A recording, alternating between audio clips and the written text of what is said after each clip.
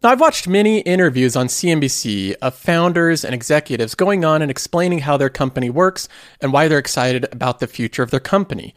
But this interview with Keith Rabios here was different.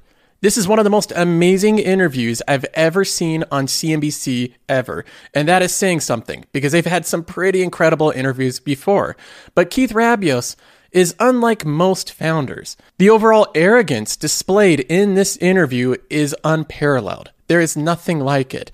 And as such, well, we have to react to it. So we're going to be going over this interview. We're going to be listening to Keith Rabios and him talk about Opendoor. Now, after looking at that one, we have another interview that I want to dive into as well. And this one I consider to be one of the best interviews ever given on CNBC. So we're going to be going from the worst interview to the best interview. Jeremy gives an impassioned interview on why the Fed is making a massive mistake. And we're going to look at his arguments specifically of why he thinks the Fed is wrong. So we have a lot of news to get to, and we'll start off with a quick portfolio update. If you're new to this channel, we do things a little bit differently on the Joseph Carlson Show. The biggest difference is I show my portfolio, my total invested assets, every single video. Every episode I show my total portfolio, the gains or losses of it, and then I show what I'm investing in, my thoughts on the market, and everything that I'm doing. So you can transparently see where my money's going, what I'm investing in, and the returns on it. Now, over the past year, the returns look really bad. We're down, 13.8% over the past trailing year. The S&P 500 is down 17% over the same time period. None of it looks pretty right now. The market's going down, and I run a long-only portfolio. So I have no short positions, no hedging going on. I'm a long-term investor. Even though this is difficult to go through this type of environment, in the end, I think it works to our benefit. I plan on buying over the next 3 years at a minimum. So when I'm doing these buys, I actually want the price to come down with these stocks. And the more the prices come down, the more eager I am to buy into these companies. For example, I just did a buy today. I buy into companies like Starbucks, Church & Dwight. I bought $500 of SCHD, which is Schwab's dividend ETF. I think it's the best dividend ETF in existence. Then we have Pepsi and Nike. And these are companies that I consider to be very durable, resilient compounders, companies that will continue to grow earnings in almost any environment. Every single company I buy is a dividend payer, and all of these dividends get collected in my account on a quarterly basis. The numbers are starting to add up as well. Some of these dividends are getting into the hundreds of dollars. For example, when I get to some of my more recent dividends here, we have ones from companies like Starbucks that just paid me $170. We have Microsoft with a $95 one, and then Texas Roadhouse, which is a newer holding, at least I built it up more recently, that just paid me $183. And these numbers will continue to climb over time. This dividend money ends up in my cash balance of my portfolio along with my weekly deposits, and then I combine the two and I pick out which companies to buy. So that's the cycle of the portfolio. Every single week, I'm compounding my share count as quickly as possible and growing income as quickly as possible. Now, if you're interested in the companies that I'm buying and where I see value in the market, I'm going to give a teaser of an upcoming video where I go over every single one of my holdings and my personal valuation of them, where I see them being undervalued, fair value, and overvalued. So make sure you're subscribed with the bell icon if you want to see that one. Now, moving on, we have to get into what I consider to be maybe the worst interview ever given on CNBC. The worst ever. His name is Keith, and he's actually a very successful person. He's a general partner at the Founders Fund. They're one of the original investors and founders of lots of different companies like Opendoor. He's played executive roles in companies like PayPal, Stripe, LinkedIn, and Square. And so he's had a good record, and this is the person that takes that spot. When we're talking about bad interviews, there's a lot to go through. There's a lot of really terrible interviews on CNBC. We can throw in a for instance here. We have the interview with Mark Minervini, where the audio conveniently broke up when he was asked what one of his companies that he owns actually does. Name very powerful, very strong earnings. These stocks are. What do they do? Really I don't even know them. What do they do? Excuse me? What does Upstart do? Well, I'm sorry. What kind of company is it? Yeah, I'm not. You're breaking up. Oh, well, I guess we've got an audio problem here, Mark. I'm sorry. This interview was bad. This was one of the worst looks for Mark Minervini. He could have come up with any better answer than the audio's breaking up. Maybe that he just doesn't care what the company does. He trades based off of technicals. Anything like that would have been a little bit better than what he did. But regardless, this interview stood as possibly one of the most funny, one of the most bad interviews on CNBC. But alas, we have a new challenger, and he's taken the title from Mark Minervini. Now, before we jump into the interview itself, I think we should look at some background context here and see how this all started. Because the interview is just a manifestation of, I think, a lot of built-up frustration of what transpired on Twitter. This is from a meme account, an anonymous meme account called High Yield Harry. He's the one that really spawned this whole issue and the subsequent interview. High Yield Harry posted a screenshot that's since been deleted. The screenshot was one of Keith saying that Opendoor was currently undervalued, and High Yield Harry here was mocking him, saying that Opendoor is only down 83% since this tweet. Now, this happens all the time. People get calls wrong all the time. Market conditions change, and Keith could have just safely ignored this tweet, like most people do. But he decided to engage. He responded to High Yield Harry, this anonymous meme account, and said, yes, and so is shop. For example, moron. That was his first response. And this went on. John Hempton responded saying, Keith, that makes you look moronic. Seriously, if you pick the most down stock to compare yourself, it's rather rigging it.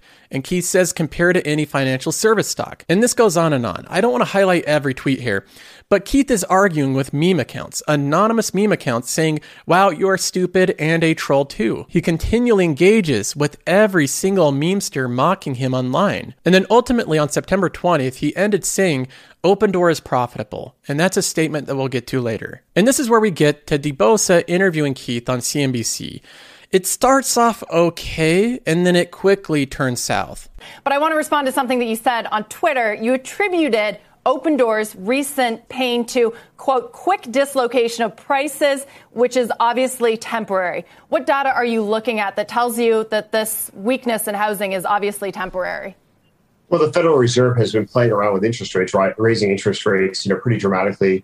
And that has dramatic effects on the pricing of real estate. I mean, residential real estate, what people can afford, mortgages, refinancing, home shopping. We saw this in 2008. Opendoor is going to handle this perfectly. There'll be a blip for a quarter or so, but Opendoor has been making money successfully for 5 years in a row on a housing purchase basis. Did you catch what he said at the end there? Opendoor has been successfully making money. They're profitable on a housing purchase basis for 5 years in a row. Keith tries to paint the picture that Opendoor is profitable. That's what he's repeating over and over again. And remember, that's exactly what he said on Twitter. Right now, Open is profitable. So before we continue with the interview, I want to quickly jump in and observe that initial claim. Is Opendoor profitable? Well, we type in Opendoor here, and this software is available to any Patreon member. We can see that the stock is down 79% year to date.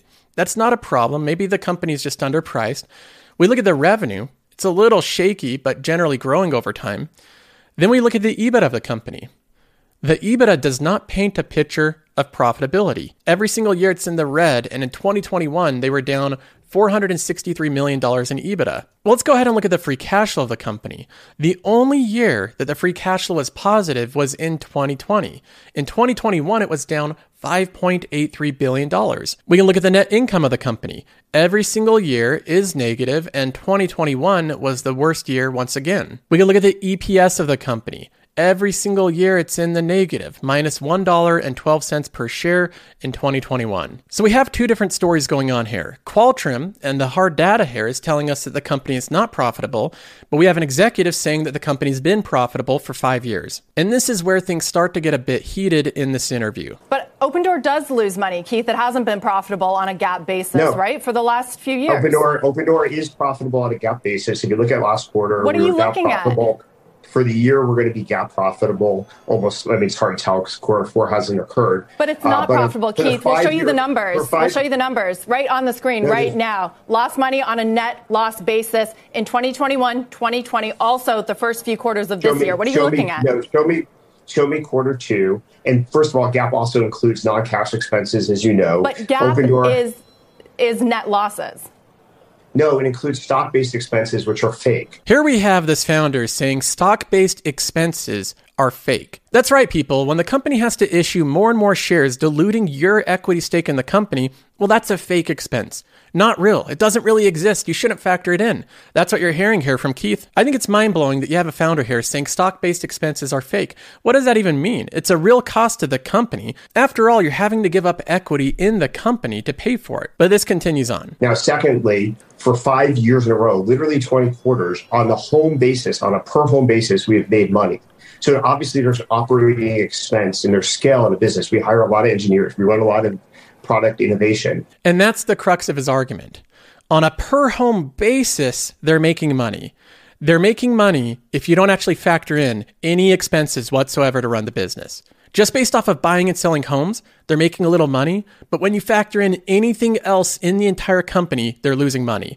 But in Keith's mind, all the other expenses regarding running the company are fake expenses. They don't really count, and Open Door's profitable. Like any company, virtually every company that's gone public in the last 5 years in tech has similar characteristics.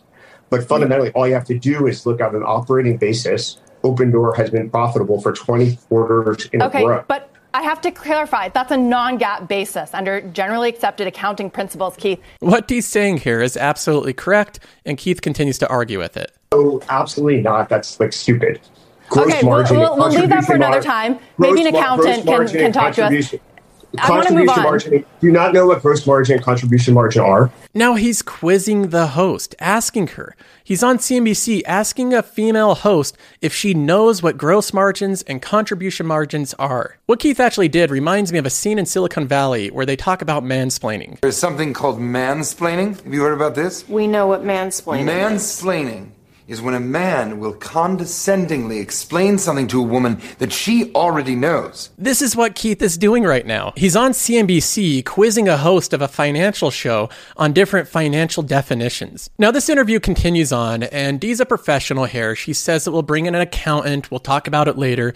I want to talk about your company. And she takes it in a different direction. And she doesn't get baited in to arguing with Keith over these specific terms. But I think this interview, it actually is a teaching lesson. I think it's something we can all learn from. And the lesson we can get from this is to never trust executives or founders when they come on claiming things that are different than what the numbers plainly illustrate. On Twitter and on TV, we have the founder saying one thing: Open is profitable. The company's making money. But a quick look at the actual numbers and we see something entirely different. We see losses in EBITDA, free cash flow, net income, and earnings per share. Anyone can say anything in an interview, but the numbers tell the full story. Now, moving on from the worst interview of the year, I want to move on to what I consider to be, right now, the best interview of the year, which is Jeremy Siegel going on to CNBC to talk about the Fed. We know what the Fed has been doing. They're raising interest rates aggressively. They're saying they're going to crush inflation. They're bumping it up 75 basis points after 75 basis points. And this is causing your stocks and my stocks to go down. The market is having a very difficult time having any upward momentum at all. We're seeing day after day, just like today, of drops in the market. And Jeremy doesn't like this at all. In fact, he thinks it's destroying the economy. You know, Scott, I find it very amusing. A year ago at that September meeting, when we had booming commodity prices, when housing prices rising at the fastest rate in post-war history, when we had all commodities going up at rapid rates, Fed Chairman Powell and the Fed said, we don't see any inflation. We see no need to raise interest rates in 2022. Now, when all those very same commodities and asset prices are going down, he sees, stubborn inflation that requires the Fed to stay tight all the way through 2023. Makes absolutely no sense to me whatsoever. What Jeremy Siegel here is saying is mostly correct. Around this time period, where inflation was starting to really take off, the Fed really wasn't all that concerned. They're saying it's transitory. These are just temporary issues. They're going to be resolved. And the Fed wasn't spooking the market to the extent they are now. And now that inflation's actually, generally speaking, trending down over time, now the Fed is saying, let's get really aggressive and spook the markets. They weren't doing it a year or so ago, but they're doing it now. And Jeremy goes on to highlight how this doesn't really make sense. We do not have to get anywhere near that level to stop inflation, because all the inflation is basically stopped. is basically stopped. I mean, you had a headline just came across 3 minutes ago. Oil back to January levels. That's before Russia invaded Ukraine. And again, what Jeremy's saying here is mostly true. Oil's down to $77 right now, which is exactly where it was the beginning of this year, January of 2022, before the massive rally in oil. It went up all the way to $120. And that's where people are forecasting that it was going to go to $150 or $200 a barrel.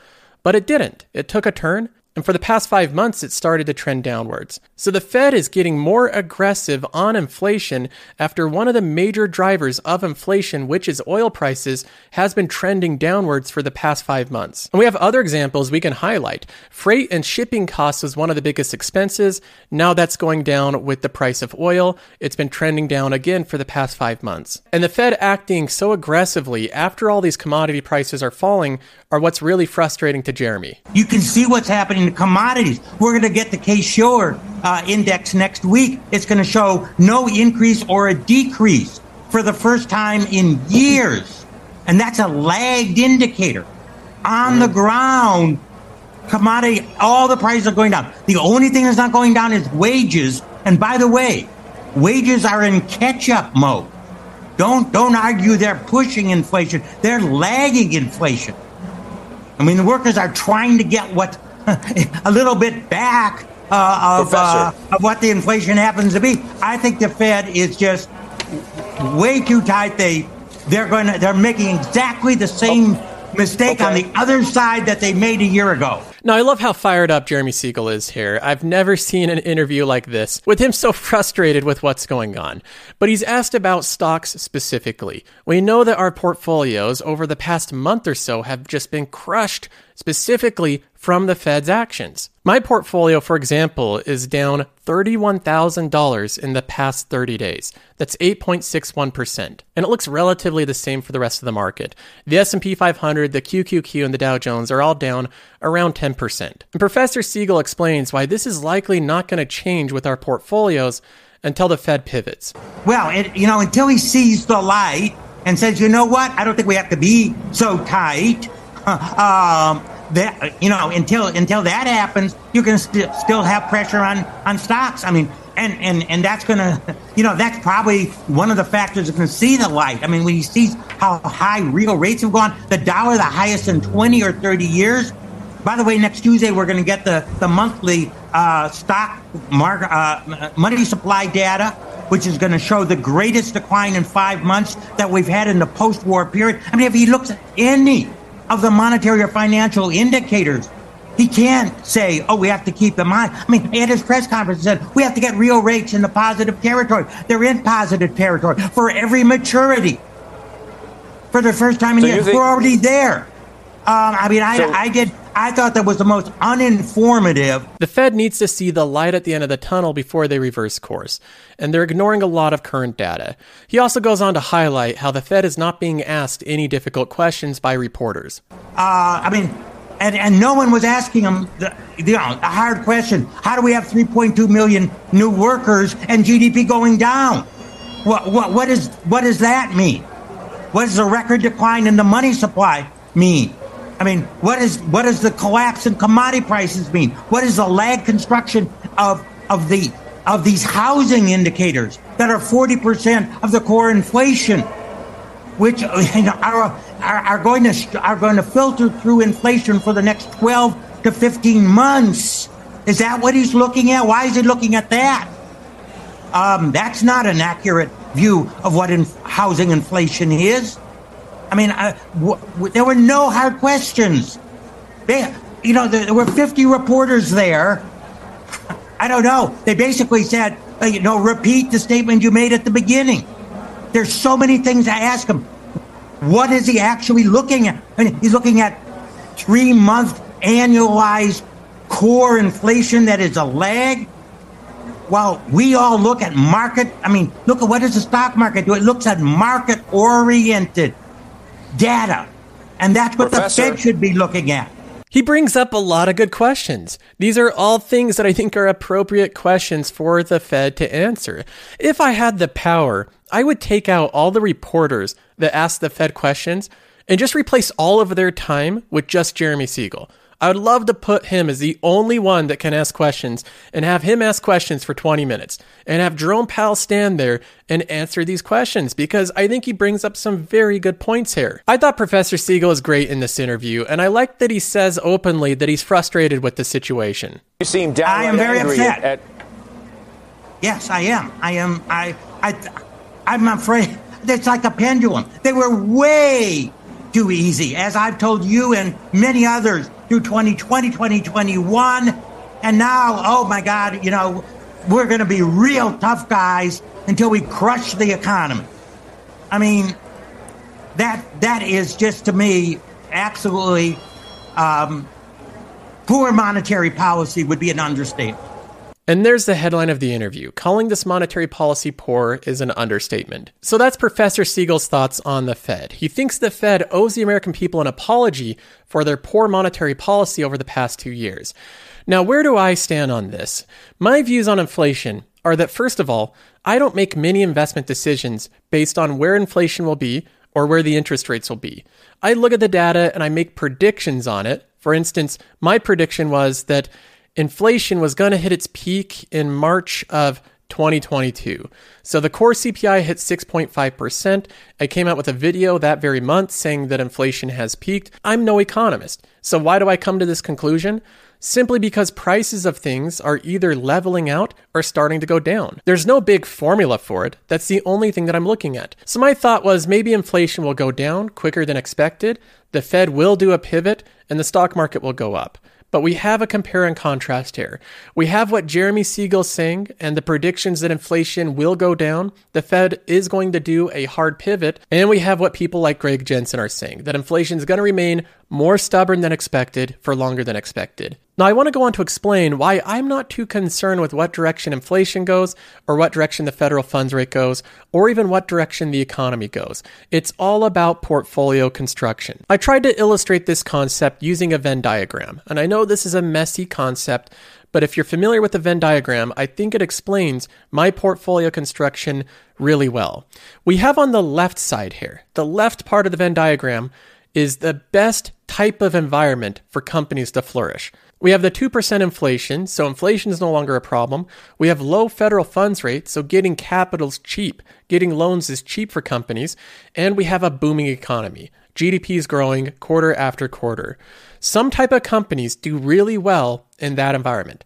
We have the ARC type of companies, the ones that are unprofitable, that really rely on that access to cheap capital, either through loans or through issuing more equity.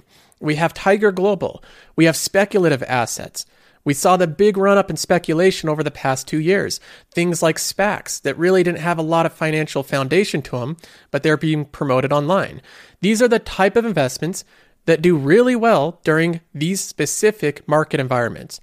Then we have on the other end of the spectrum here, recessions with 6% inflation and high federal funds rate.